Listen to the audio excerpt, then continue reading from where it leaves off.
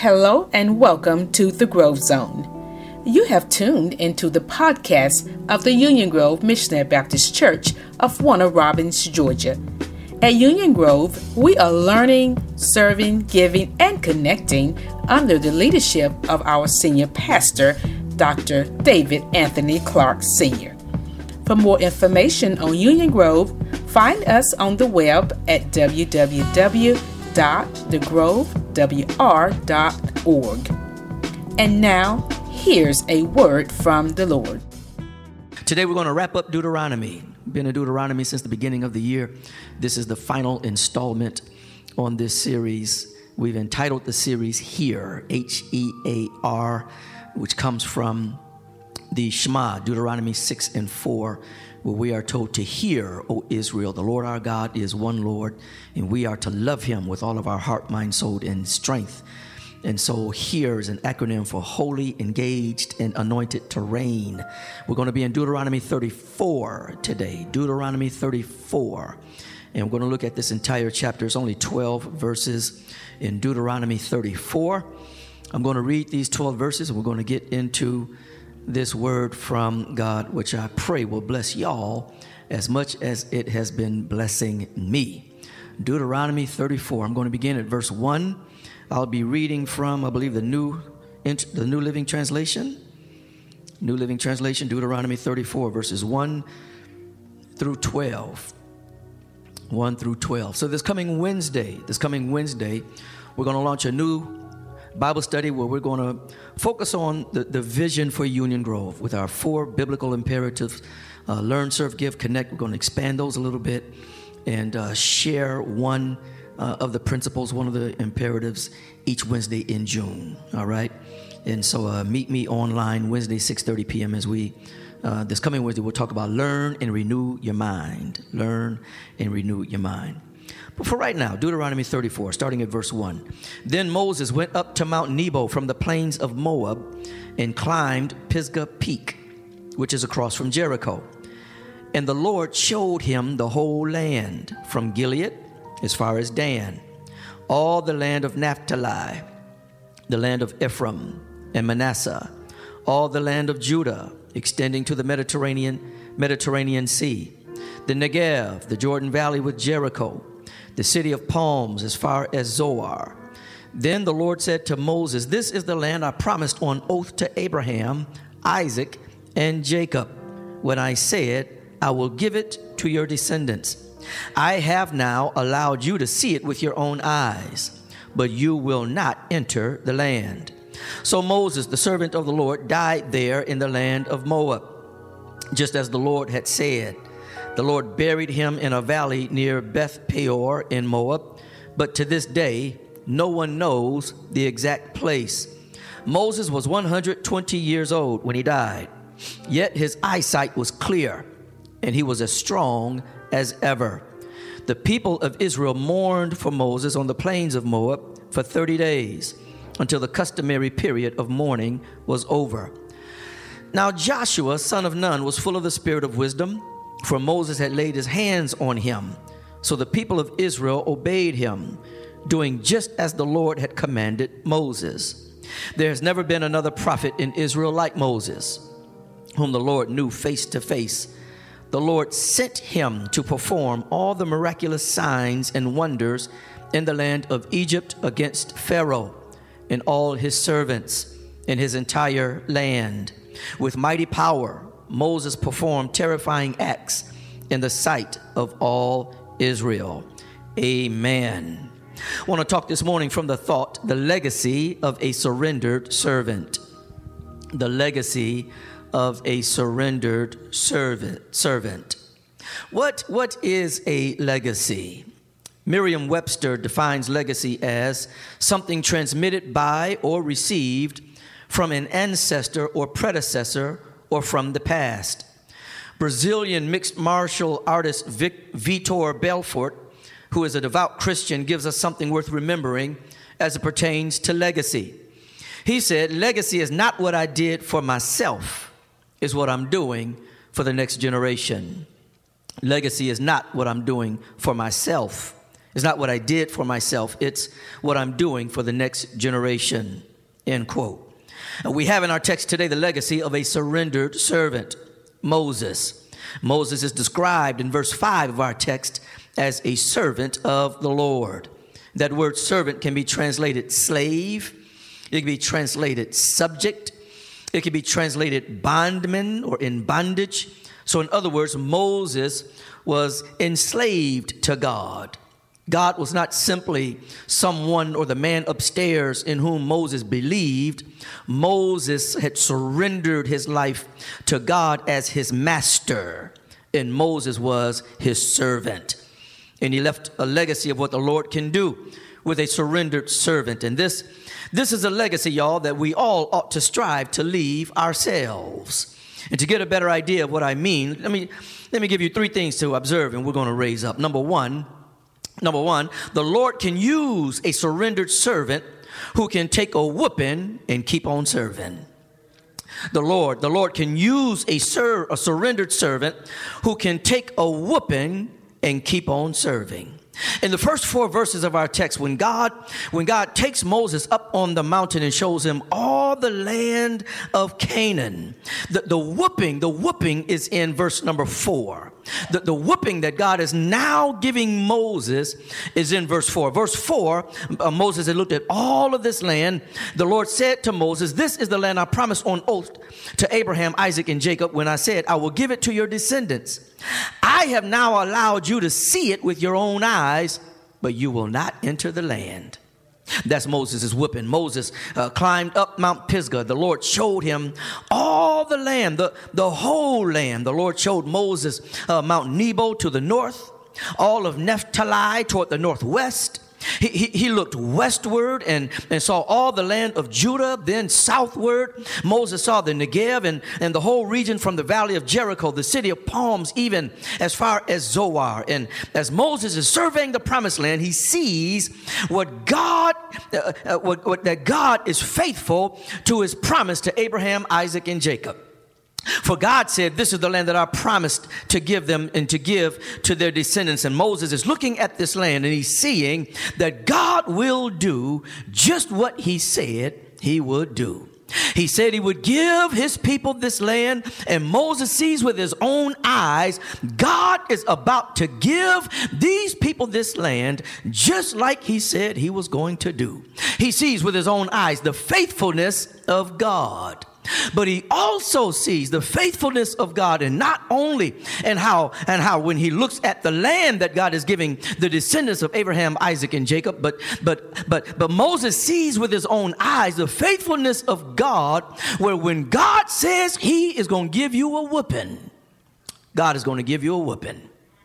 When God says he chastises those whom he loves, God will do just what he said he will do.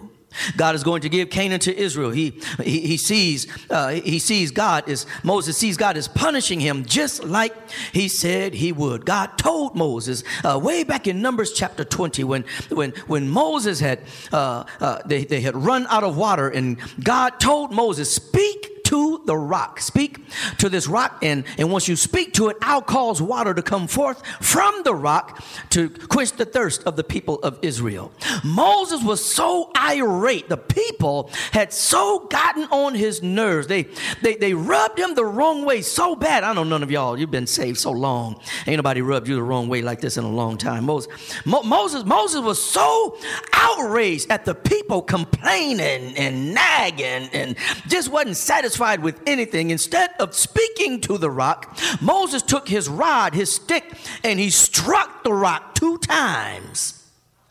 God said, "All right, you disobeyed me." Now, the water still came forth from the rock, though, didn't it? The water still came forth from the rock. And some people could say, but God still moved. But God still made a way out of no way. Yeah, but you didn't do it the way he told you to do it. And because Moses disobeyed God at the rock, God told Moses, "All right, I'm going to allow you to lead the children of Israel to Canaan. I'm going to let you see it, but I won't let you live in it." That was Moses' punishment for disobeying the command of God. So in Deuteronomy 34, when Moses looks at all of Canaan, the north, the northwest, the west, and the south, and all of the land as far as his eyes could see, God was giving Moses the whooping that he told he was going to give Moses. It's almost like when your child cuts up at the mall or at Walmart, you might give them a little taste of something out there in public, but you whisper in their ear, you wait till I get you home. You wait until I get you to the house. Then you give them a little something more to think about when you get them to the house. Moses cut up at the rock, and God told him, you just wait. You just wait. I'm going to get you, but you wait. I'm going to get you. And here is Moses receiving his whooping for disobeying God. But despite how Moses knew God was going to whoop him, how he knew God was going to allow him to see Canaan, but not live in Canaan, he kept on serving God anyhow. He kept on yielding himself to God for God to use him. God continued to use Moses because Moses knew he had disobeyed God and was going to be forbidden to enter Canaan. But he continued to serve God and his people. He allowed people to get under his skin. He allowed his anger to get the best of him. He disobeyed God. He knew he would get a whooping, but he stayed in the game.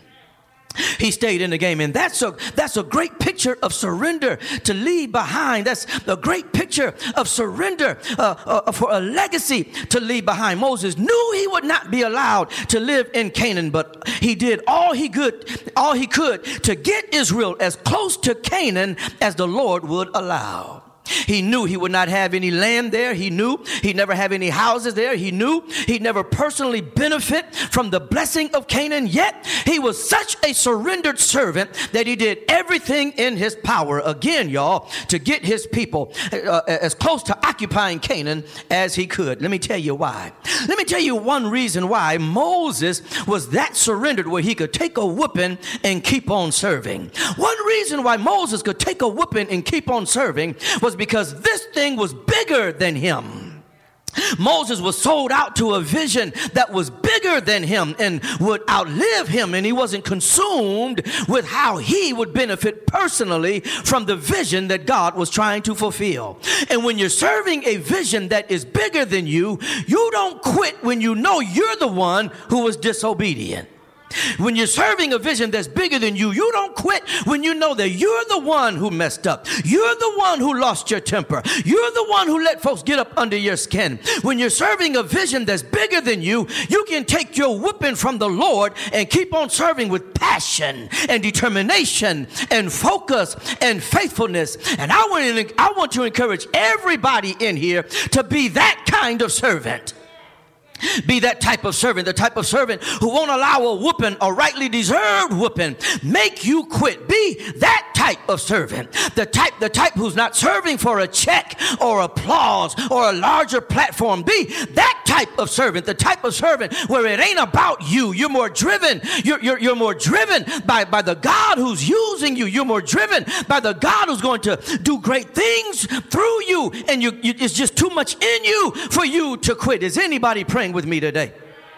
Oh yeah. When you listen, when you're serving a vision that's bigger than you, you can take your servant, you can take your whooping from the Lord and keep on serving. Well, when you mess up and you know you've messed up, and you've got to endure well-deserved punishment from God, because if God wants to continue to use you, let him use you.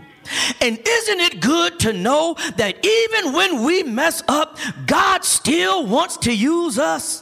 Isn't it good to know that God will punish you but still use you to fulfill his purpose and fulfill his vision? If God wants to continue using you, even when he knows he's going to chastise you later, then let God use you.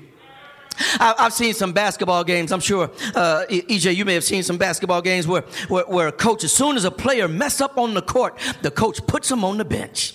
As soon as they do one thing wrong, the coach yanks them out the game, puts them on the bench. God is so awesome. God is so merciful. God is so long-suffering. You can mess up, but God will keep you in the game. And as long as God is willing to keep you in the game of advancing his kingdom, then stay in the game and let God use you. The legacy of a surrendered servant includes that the Lord can use you when you can take a whooping and keep on serving. But the second thing I want to share, y'all, is the Lord can use a surrendered servant until God says, that's it. That's it.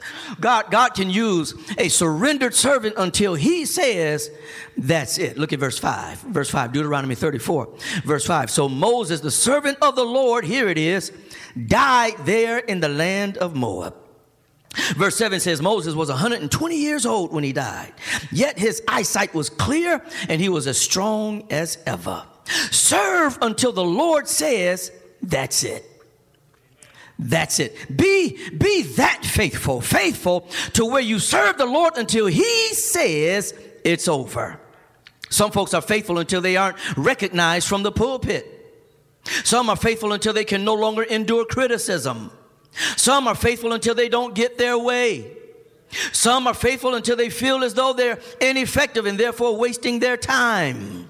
And then some are faithful until the Lord says, that's it. This is the end of the road.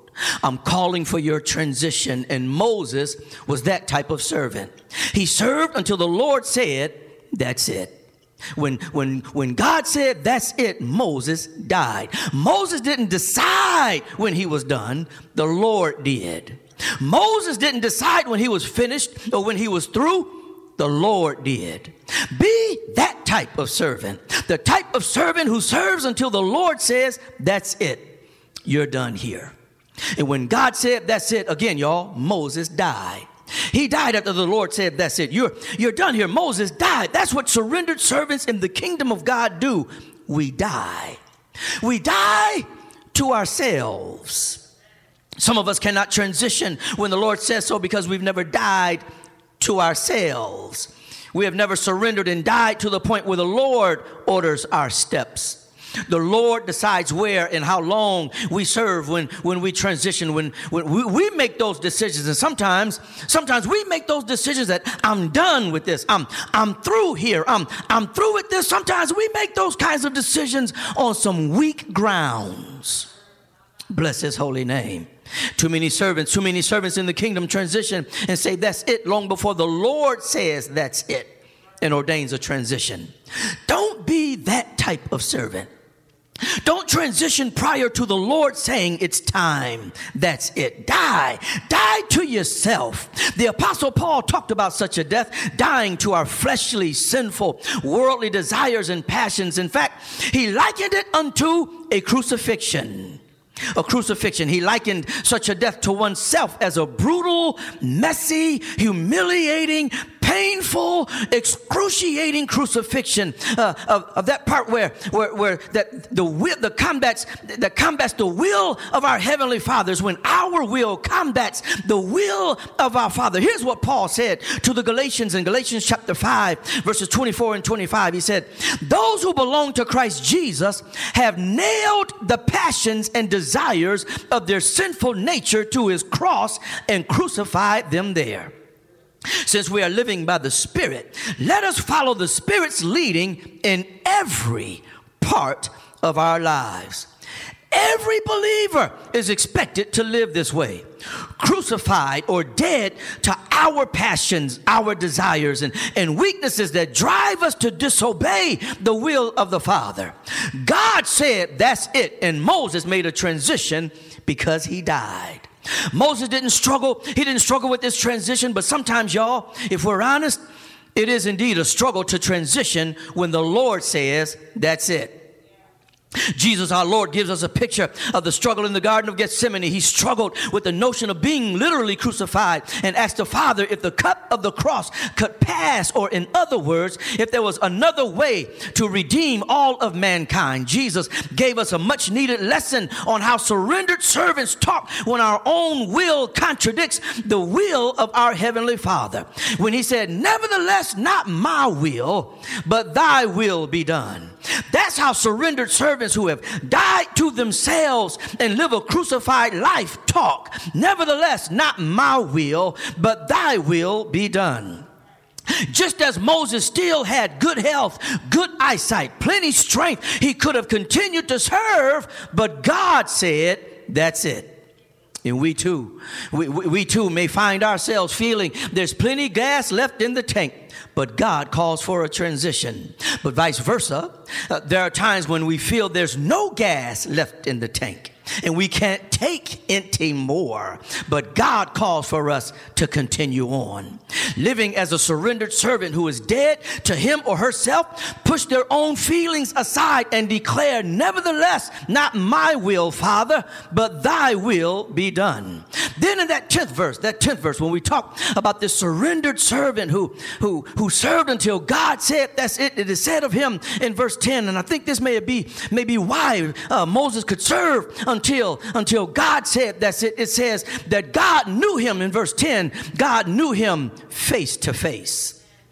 Face to face. The Lord had known Moses or communed in fellowship with Moses face to face. Isn't that empowering and helpful to include in this description of Moses' legacy that God communed with him, spoke with him, fellowshiped with him, interacted with him face to face. Face to face. That's the kind of relationship Moses had. That's the kind of worship Moses had, where he and God communed face to face. Maybe that's how he was able to live such a surrendered life. Maybe that's how he was empowered to serve God until the Lord said, that's it. And so I'm wondering if that could help you and I. Could it help us to die to ourselves if we communed with God so intimately through prayer and heart-to-heart conversations where it's similar to God interacting with Moses face to face? I wonder if you have a relationship with God where y'all commune heart to heart, where you open your heart to God and pour out your heart to God, and you're not hiding anything from the Lord. You're talking to God about your innermost secrets, your deepest, most private, most top secret kinds of issues, but God communes with you and talks to you from his heart and reminds you that you're still his own. He reminds you that you still have favor on your life. He reminds you that he still loves you with an undeniable, immeasurable love. Anybody know what I'm talking about? Moses, how could you live? How could you live such a surrendered life? And Moses would probably tell us, I communed with God face to face. Make time for that, y'all. Make time for heart-to-heart communion. Make time for face-to-face conversations. Make time for face-to-face communion. Pursue that type of relationship with the Father. Go beyond mere belief in him. Pursue intimacy where he speaks to you face-to-face, heart-to-heart. Meditate on his word day and night, and I bet God will bless you and strengthen you and anoint you afresh and give you strength and power renewed and day by day when you commune with him heart to heart and face to face. And you may as well do it because let's be honest, commune with God face to face because the devil doesn't have a problem getting in your face. The devil doesn't have a problem getting in your face and getting in your ear and trying to get in your spirit and getting all in your family and getting in your health and getting in your relationships and getting in your finances and getting in your mind, getting in your imagination. If the devil has no problem having face-to-face conversations with your mind, face-to-face conversations with you and your destiny, then by all means have some face-to-face time with God early in the morning and even at noonday hour and late in the midnight hour. Have face-to-face, heart-to-heart conversations with God.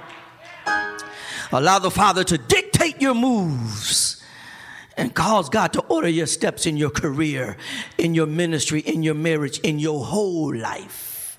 Because that's what surrendered servants do. Are y'all praying with me today? The legacy of a surrendered servant includes that the Lord can use you and you can take a whooping and keep on serving. Secondly, the Lord can use a surrendered servant until he says that's it. And finally, the Lord can use a surrendered servant who has the audacity to do something awesome. The Lord can use a surrendered servant who has the audacity to do something awesome. I'm in verses 11 and 12. Verse 11 says, the Lord sent him to perform all the miraculous signs and wonders in the land of Egypt against Pharaoh and all his servants and his entire land. With mighty power, Moses performed terrifying acts in the sight of all Israel. God used Moses to do some awesome things, perform mighty miracles. And isn't this a wonderful thing to talk about on Pentecost Sunday? on Pentecost Sunday, when the 50th day after the resurrection of our Lord, when the Spirit of God descended upon the church and empowered them to be witnesses for the Lord Jesus, isn't it appropriate to talk about signs and wonders and miracles as a result of the power of God through a surrendered servant who would have the audacity to do something awesome? And please note what the Bible says in verse 11, that these awesome things that God did in verse 11. It says, Moses was sent and performed miraculous signs and wonders in Egypt. He was sent to Egypt. He didn't just up and decide to chill in Egypt. He was sent to Egypt. I would even propose for all of our consideration that Egypt, when Moses was tending his father-in-law's sheep on the backside of that desert, that Egypt was not on Moses' radar at all. In fact, Moses was reluctant to return to Egypt, but he went where he was sent. And the Lord used him to do something awesome. Moses' will, Moses' preferred places to live did not include Egypt. But the Lord sent him there, and he went there because he was sent. Surrendered servants ought serve in places and spaces where the Lord sent them to serve. Let that be your legacy. You went where you were sent by the Lord, and you served there with mighty power and did something that inspired awe toward God. The Lord used you to do something amazing there. That place where you were reluctant to go. That place where you were reluctant to stay. That place where you were reluctant to go. God used you mightily there. Is anybody praying with me today?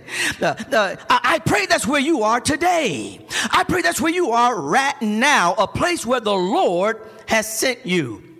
In a space, in a ministry, in some context where you surrendered to God's will and serving there in expectation of manifestations of his mighty power. This is where Moses served with mighty power, at the place where he was sent. And please note, in verse 11, it also says that he did these mighty things against Pharaoh.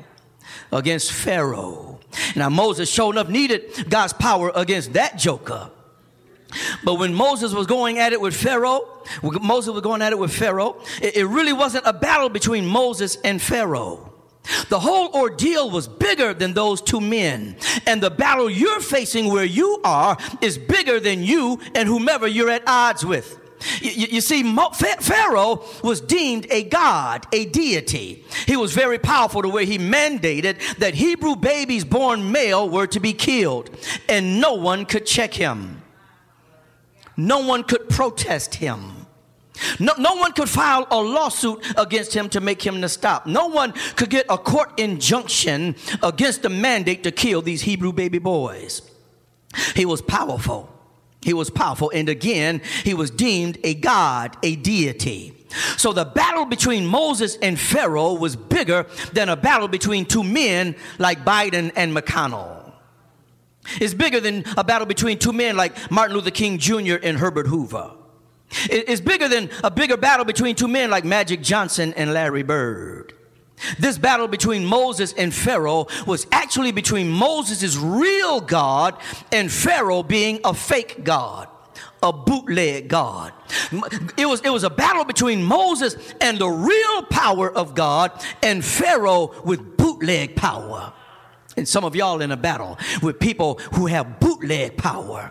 This battle was between a real supernatural power of a real God of light versus a mere man who was worshipped as God with limited natural and political power. God sent Moses to a place where he would face powerful darkness, and if Moses was going to accomplish what God sent him there to accomplish, he needed the power of God to manifest miraculous signs and wonders.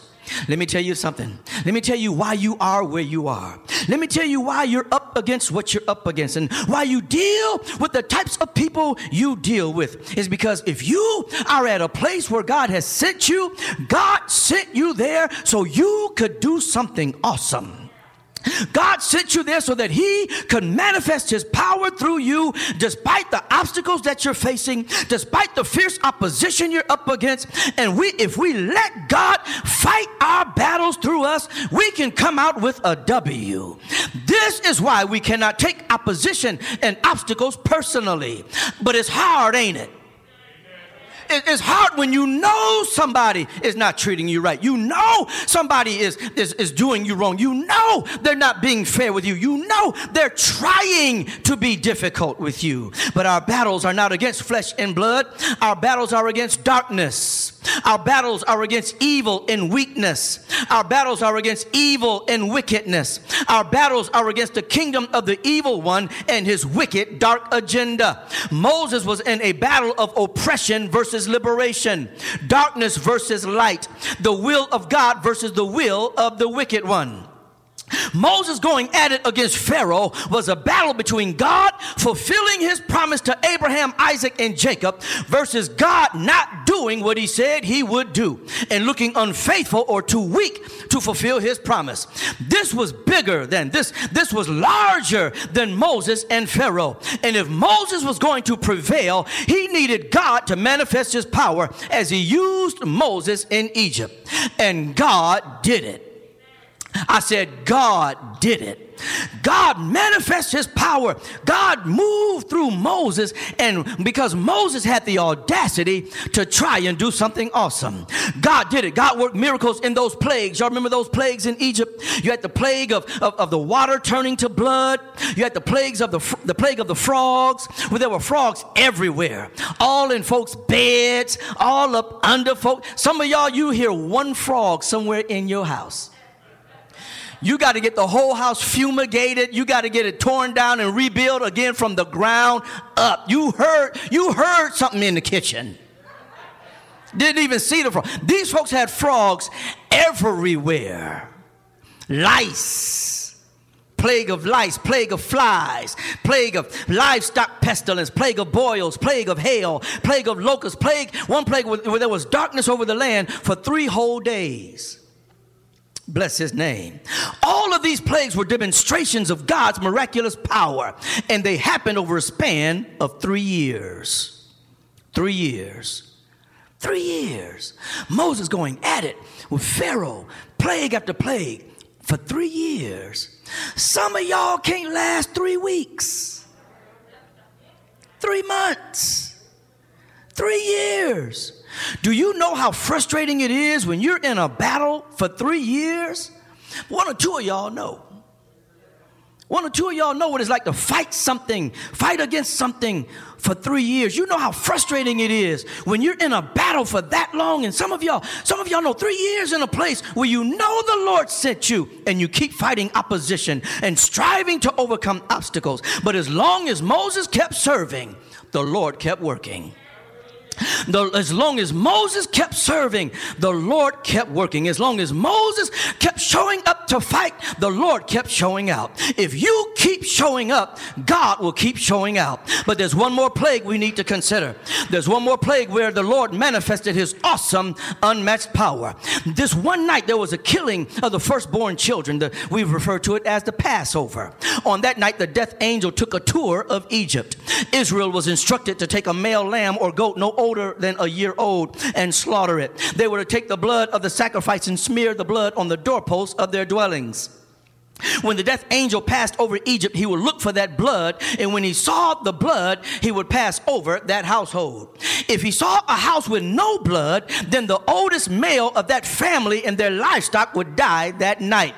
There was a lot of wailing and anguish in Egyptian households that night, y'all. Their oldest sons and males from their livestock perished, but the households of God's chosen people were spared.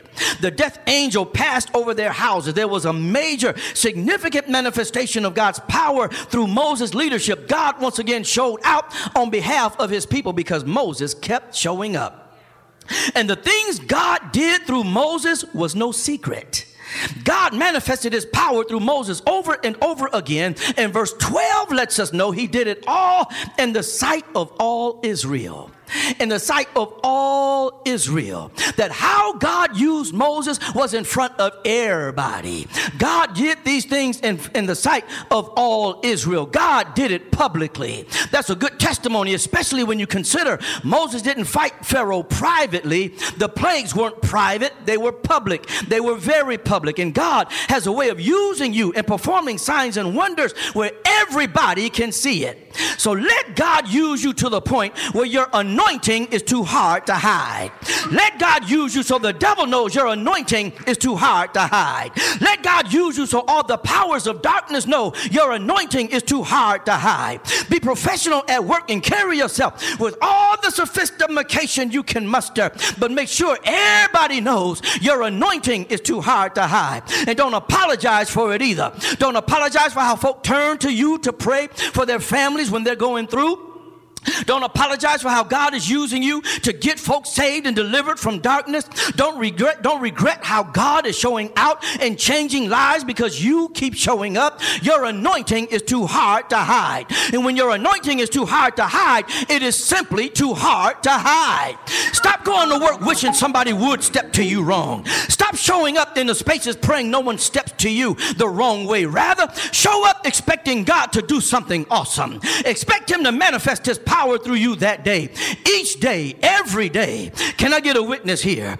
Pray that since you're showing up, God shows out, and pray that he does it in front of everybody. How God uses you in front of everybody is what can get folks saved, is what can get folks delivered, is what can get folks set free. And out of everybody who sees what God has done, what God does through you, pray that somebody gets saved. Out of everybody who sees his power manifest in your life, pray that somebody gets delivered. Out of everybody who sees how your anointing is too hard to hide, pray that somebody gets healed. Pray that somebody gets set free in Jesus' name.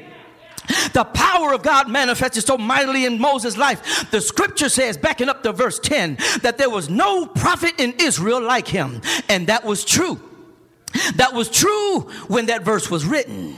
He was a bad motor scooter, and there was no other prophet like him in all Israel when pen was put to paper to describe his legacy. But one day in a manger, in Bethlehem, one day to a teenage virgin girl in whom the Lord found favor. One day the angels declared the results of a divinely given ultrasound of a prophet, but more than that, a priest, a redeemer, a savior, a messiah, a king. They told this girl, you shall name him Jesus, for he shall save his people from their sins.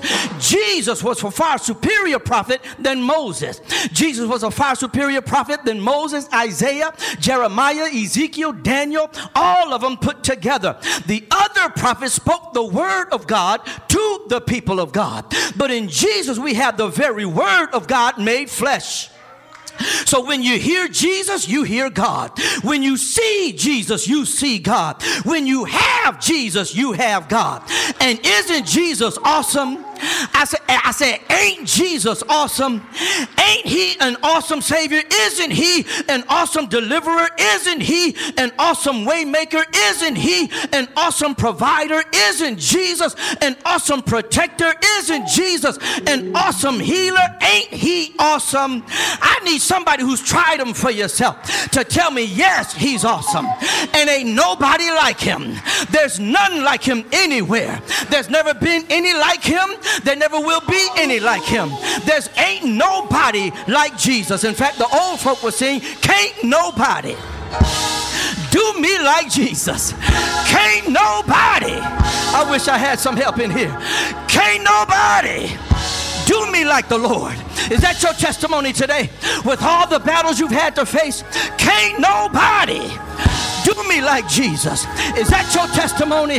With all the opposition you faced, with all the obstacles you come against, can't nobody do me like Jesus. Is that why you're still here? Is that why cancer didn't take you out? Is that why drug addiction didn't take you out? Is that why the heart attack didn't take you out? Because can't nobody do me like Jesus. Can't nobody do me like the Lord. That's why you're going to do miracles at work. That's why you're going to do awesome things. That's why you're going to hang in there. That's why you're gonna make it.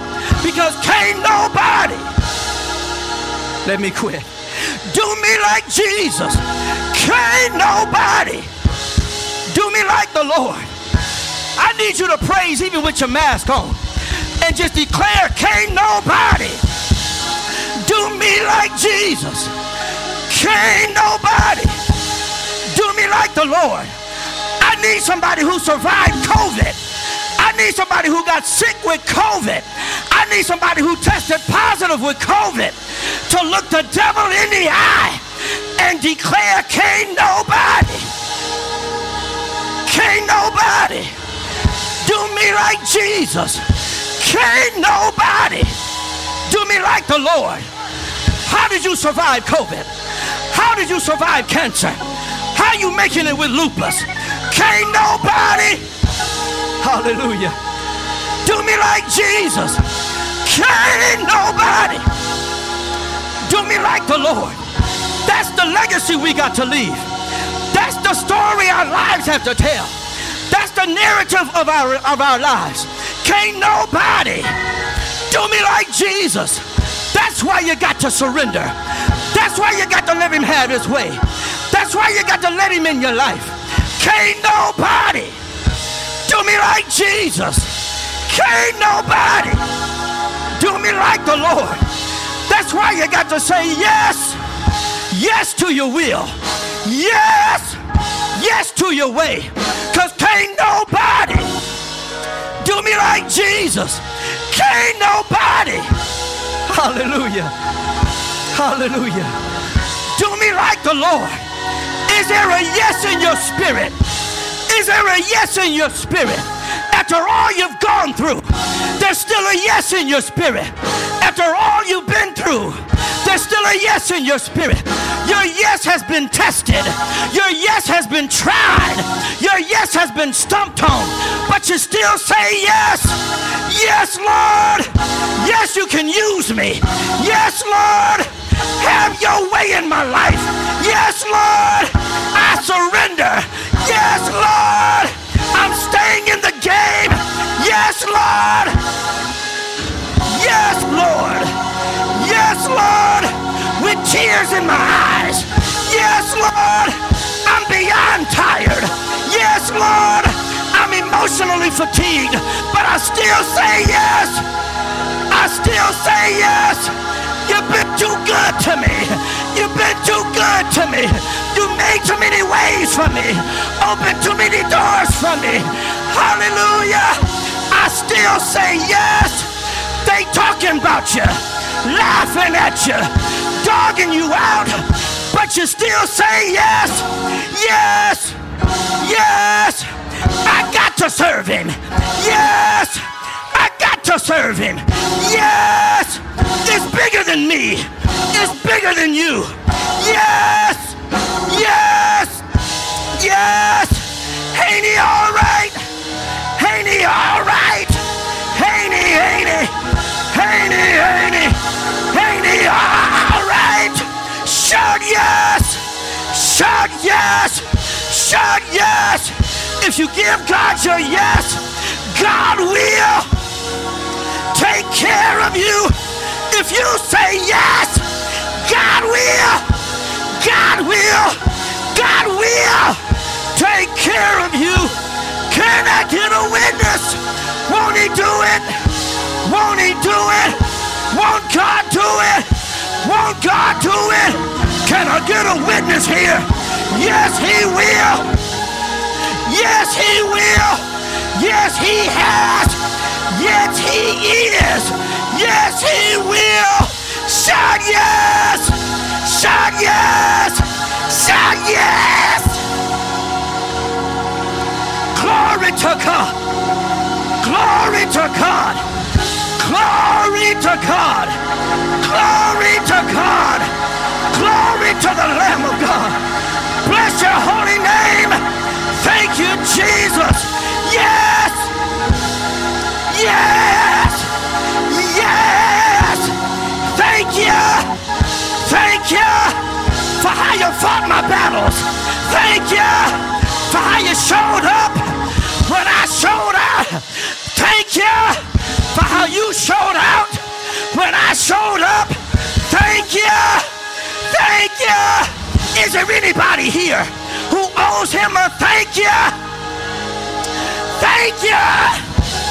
Thank you. Thank you. Thank you, Jesus. Thank you, Lord, for every mountain, for every valley.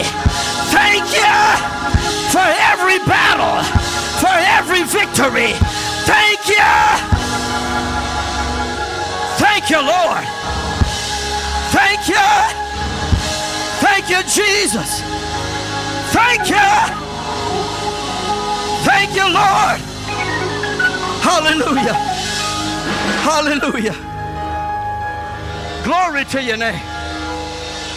Glory to your name. Glory to your name. Glory to your name. Glory to your name. Yes, Lord. Yes, God. Yes, Lord. Yes, God. Bless your name. Bless your name. Come on and put those hands together.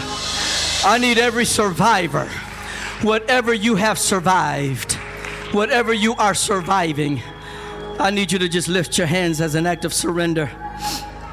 Hallelujah. Every survivor, everybody who survived the plagues, everyone who survived the attacks, everybody who survived the pain, the abuse, lift your hands as an act of surrender. Hallelujah. And if you really mean it from your heart, just say yes. Yes, Lord. Yes, Lord. Yes, Lord. Yes, Lord. Yes, Lord. Oh, release power today. Release strength to hang in there. Release strength to stay in the game until you say that's it. Release it, God. Release power. Release power to do something amazing in every household, every ministry, every workplace. Release your power. Release your power in the name of Jesus. This has been Dr. David Anthony Clark of the Union Grove Missionary Baptist Church of Warner Robins, Georgia. We thank you for listening. If you're ever in the Middle Georgia area, please worship with us. On the behalf of Dr. Clark and the Union Grove family, thank you for listening.